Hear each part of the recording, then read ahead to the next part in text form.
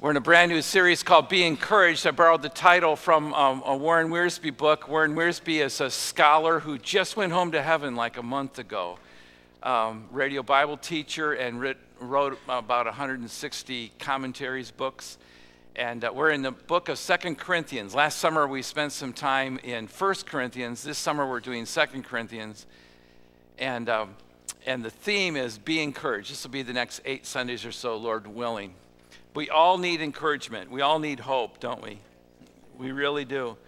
We need encouragement. We don't need coddling. I don't need someone to coddle me or to make excuses for me, but we need true biblical Christian encouragement.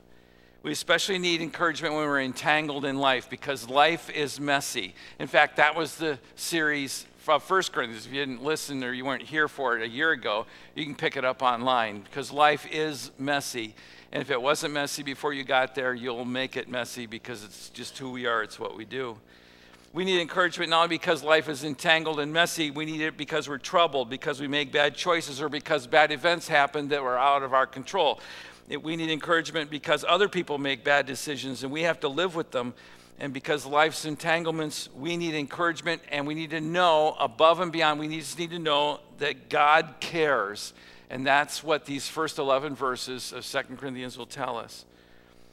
Read along with me as I read aloud, would you? Paul, an apostle of Christ Jesus by the will of God, and Timothy our brother, to the church of God in Corinth, together with all the holy people throughout Achaia, grace and peace to you from God our Father and the Lord Jesus Christ. Stop there. He says, Paul is an apostle of Jesus Christ, or Christ Jesus. The Christ is the Old Testament term for the Messiah, and Jesus is his human name. And by the will of God, and Timothy our brother, he defines himself, identifies himself as the writer, and he's with this young pastor Timothy. But he writes not to represent the church or God's people. He says, I am here on behalf of God in Jesus Christ. He represents Jesus, so his words carry weight. Some people have wondered, I wonder if we should listen to everything Paul says. Do we have to? Yeah, you have to. Why? Because his words are not, he's an apostle for Jesus Christ. Get that? He is speaking in behalf of the Lord Jesus Christ. His words carry weight and credibility. They are inspired of God. So he writes with his traveling buddy, Timothy, keep reading, to the church of God that's in Corinth.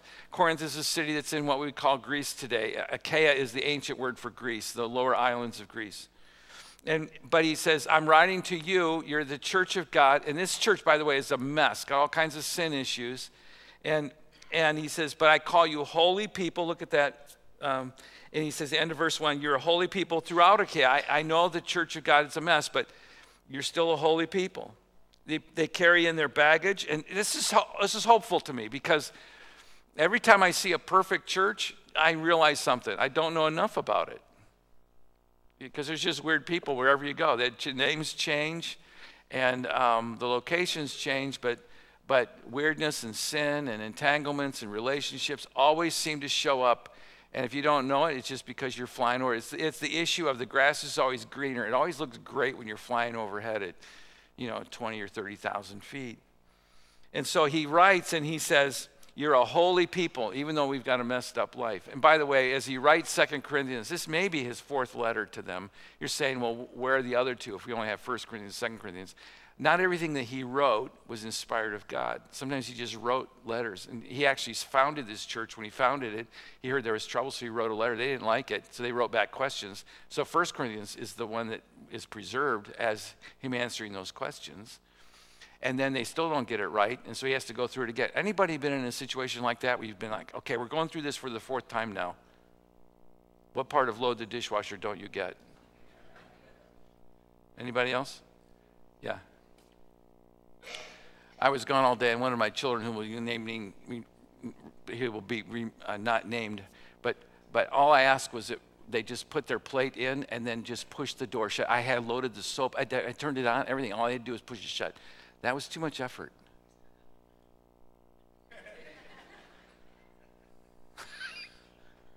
And we gone over this and over this and over this.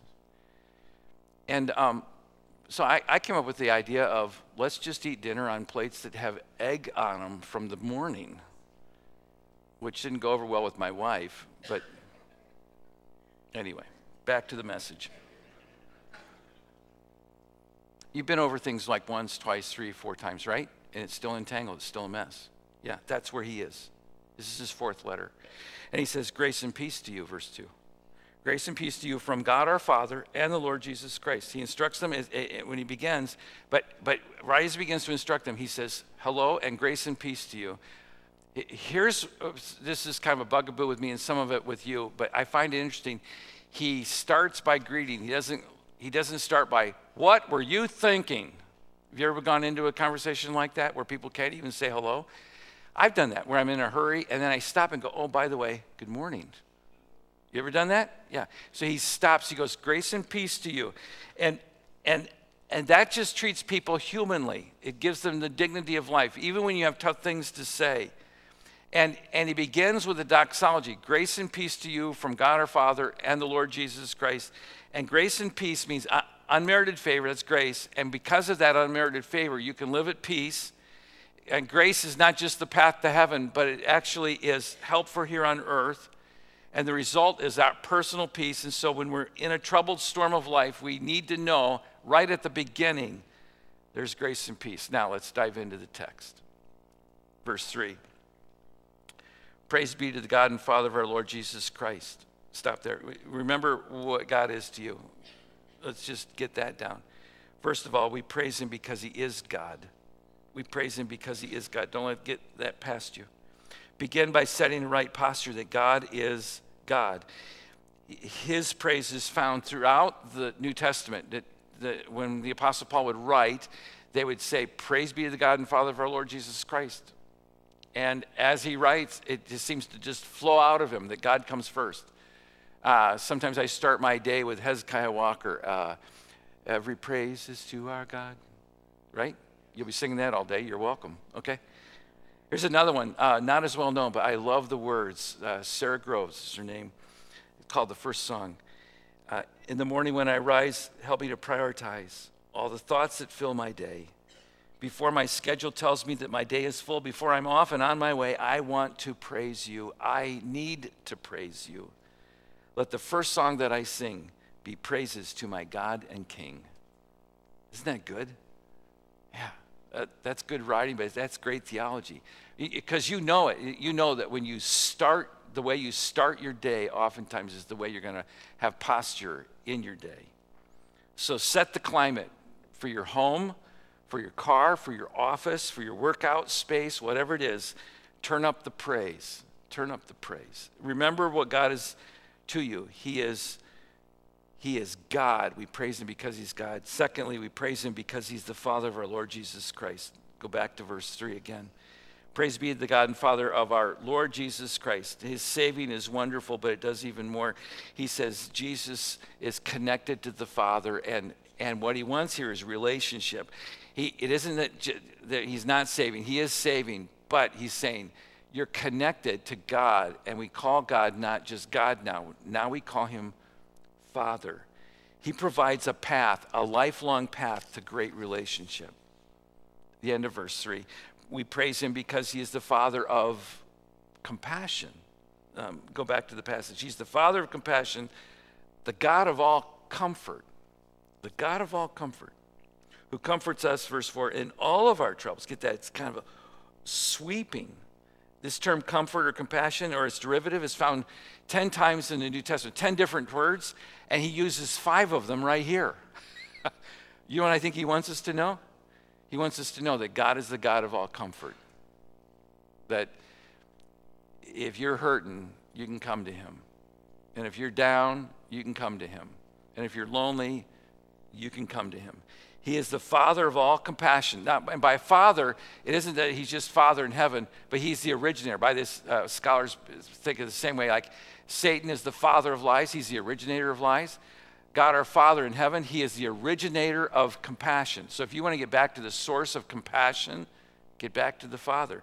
He is the Father of compassion. He is the God of all comfort, who comforts us in all of our troubles. So we praise him because he's the Father of compassion, but that's not all.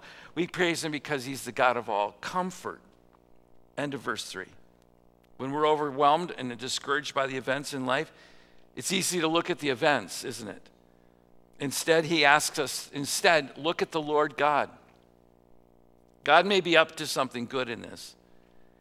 And even though it feels bad, even though you don't want to go through it, if you'll just walk with him in faith. By the way, this passage, 2 Corinthians chapter 1, is a passage you could read at every believer's funeral. At every time you go to the widow's home or the widower's home. Who is he? He is the God of all comfort who walks with you through all of your trouble. He knows, he cares, he understands, he gets it. And that's an amazing thing. That's an amazing thing. The fact that he really does care. Now, having said all that, we know not only much about God now, but now, secondly, we want to know what is he doing through this situation. I am comforted, verse 4 now, that I might comfort others. Go look with me at verse 4. He is the God of comfort who comforts us in all of our troubles so that, see the word so that? It's in order that, as a turning phrase, kind of a hinge, so that we can comfort those in any trouble with the comfort we ourselves have received of God. So you are not just receiving comfort, but now you're going to be the recipient and now the carrier of that comfort wherever you go. It's to say to other people, yeah, I've been there. I've been in this spot. And you will survive. You will make it.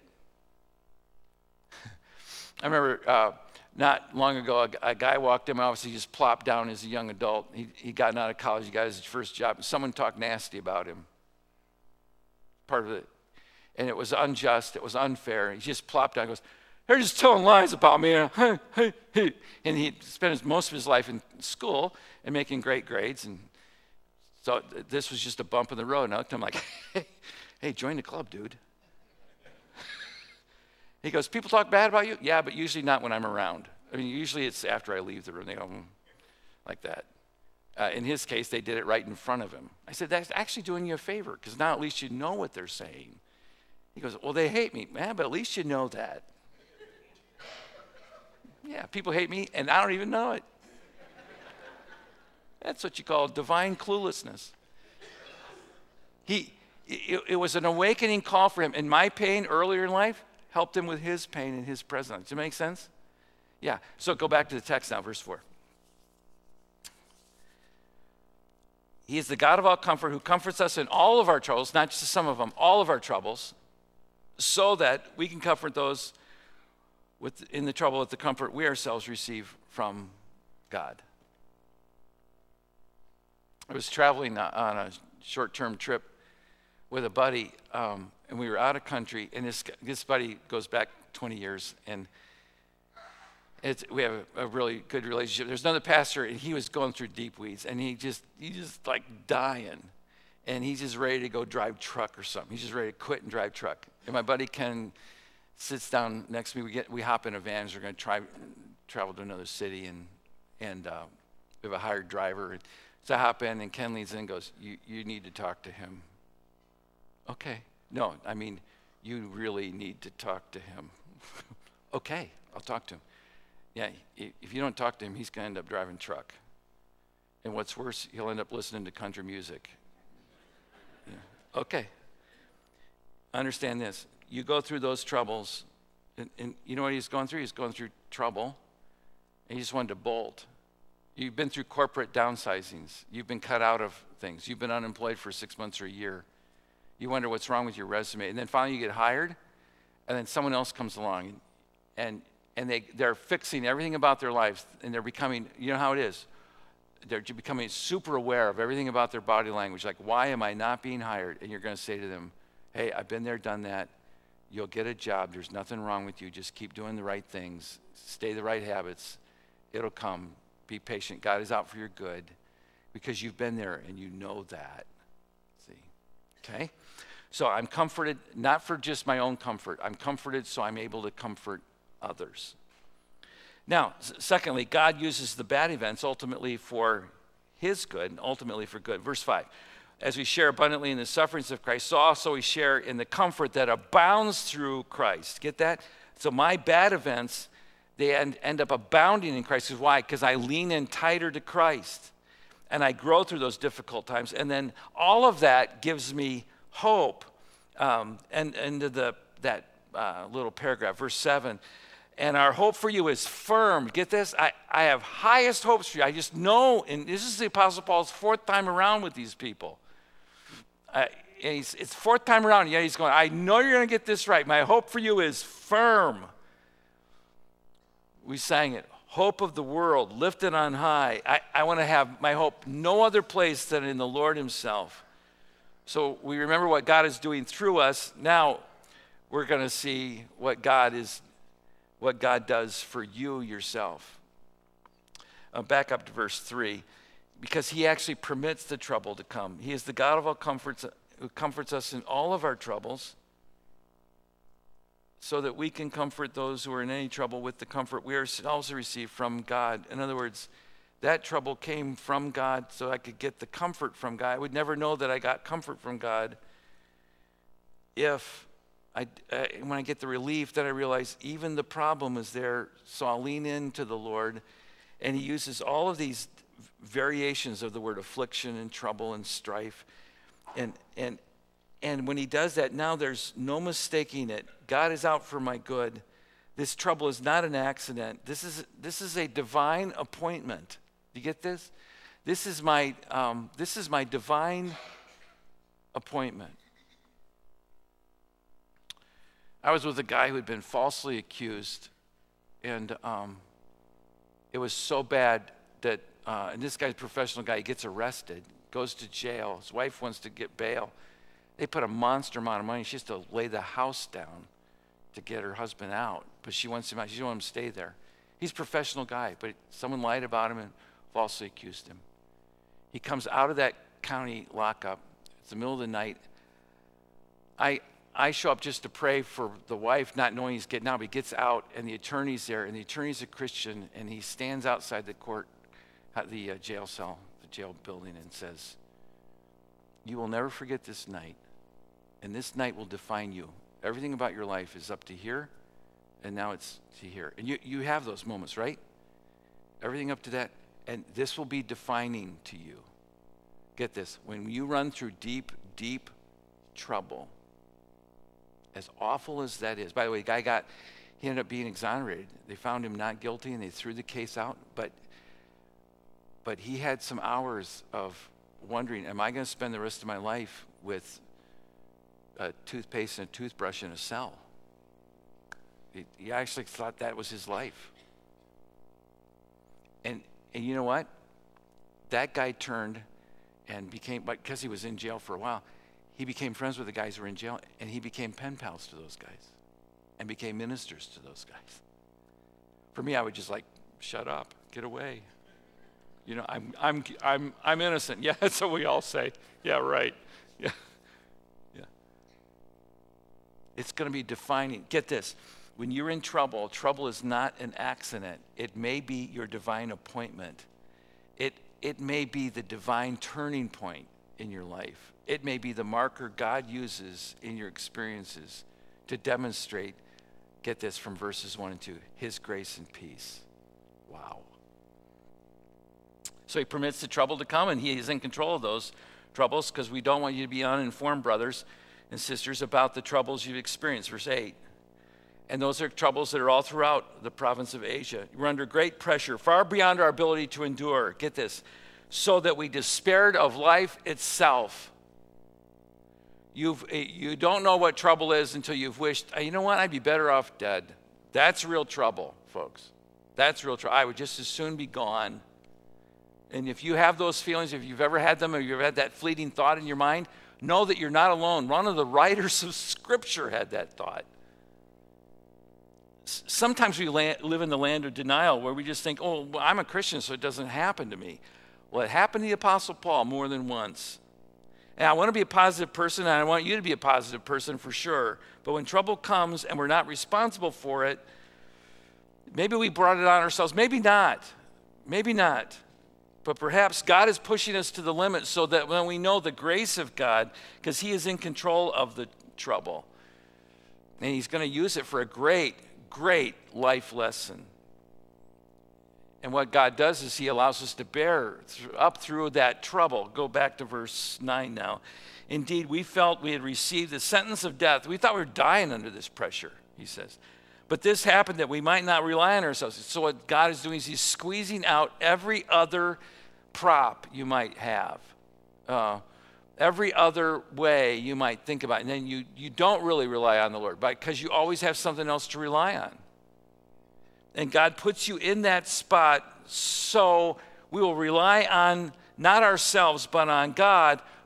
And as he ended, who raises the dead.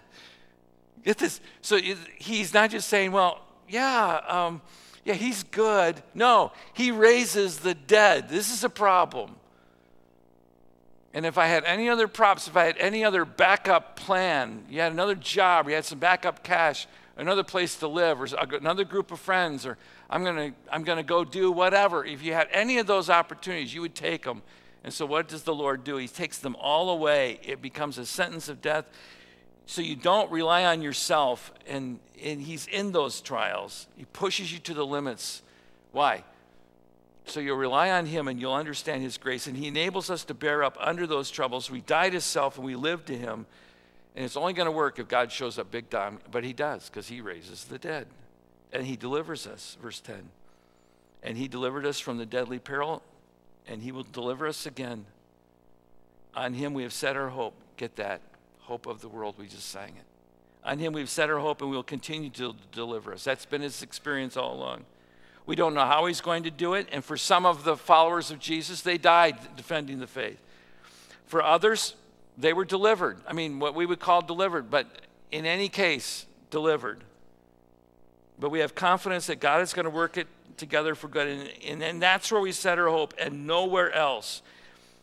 My hope is built on Jesus' blood, the songwriter put it, and his righteousness. On Christ, the solid rock I stand. Any other hope is sinking sand. It just will not work. So God delivers us from the trials, and God is glorified. Really, he gets the ultimate glory, because no, I could never have finagled this. I could never put this together. I could never do this. Verse 11, as you help us with your prayers, then the many will give thanks on your behalf for the gracious favor granted us in answer to the prayers of many. In other words, I really need prayer. There's no dignity here. There's no I'm trying to protect my dignity. No, he doesn't hesitate to ask for prayer, and nor should we hesitate to ask for prayer. I'm guilty of that sometimes. I'll carry the weight and I'll pray myself, and then finally I'll break down and go, could you just pray for me? Like it's a point of weakness. Yeah, I just need prayer. And the Apostle Paul goes, early on, we're in chapter 1, where 11 verses said, he's going, oh, by the way, you need to pray for me, and I need your friends to pray for me, because I need the many to pray for me. No hesitancy at all. And you will have a gift and intimate relationship with God, and you will know that he is the Father of compassion. And here's what's going to happen. When you come out the other side of that trial, and however it works itself out, when you come out the other side, you will know you have a friend who sticks closer than a brother, God himself. And that's a wonderful place to be. That is a wonderful place to be. Okay, I'm done with 2 Corinthians. I want to give to you a passage. If you have a full Bible, go back to Psalm 73. You need to see this, and some of us in the room need to memorize this. This is the prayer of an Old Testament saint, but it is so parallel to the trouble that Paul went through. So you're in 2 Corinthians, which is great. Go back to Psalm 73. And he goes through similar troubles. And what does he say? Verse 25, Psalm 73, verse 25. Whom have I in heaven but you? Get that?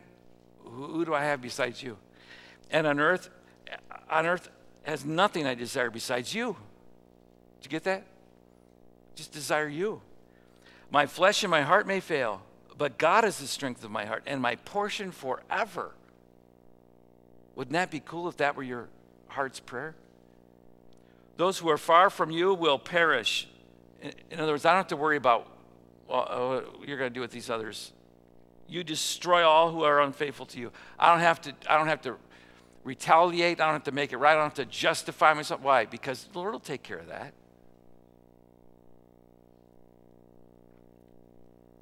But as for me,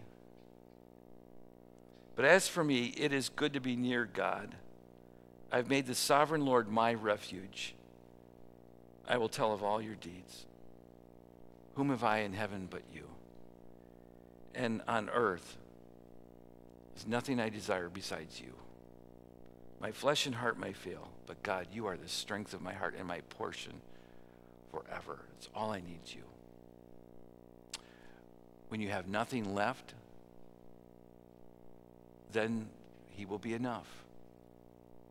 And then you'll know, and no one can talk you out of it. You could be encouraged because you'll know God really does care. Bow with me, would you? And would you stand as we pray? I'm going to pray for all of us together in just a moment. But before I do, if you've never opened your heart to Christ and sought him as Savior, this would be the day to do it. And I encourage you to do it right where you're standing. Just open your heart and life to him. If you know you need prayer, need someone to pray for you, step up to the front, to the left. Charles will be over there. It'd be his honor to listen and to pray. But God, we turn to you in times of need, but we run to you in times of incredible pain. So teach us, oh God, to run to you prior to the pain, that we may know you like the writers of old know you. There's nothing else we desire but you. We know our heart and flesh is going to fail, but you're our portion. So it's good for us to trust you, God. You are sovereign. You are our refuge. And because you're our refuge, we tell of your good deeds, and no one can talk us out of it. We thank you and we bless your holy, wonderful name. In the name of Christ, our risen Lord. God's people would say amen.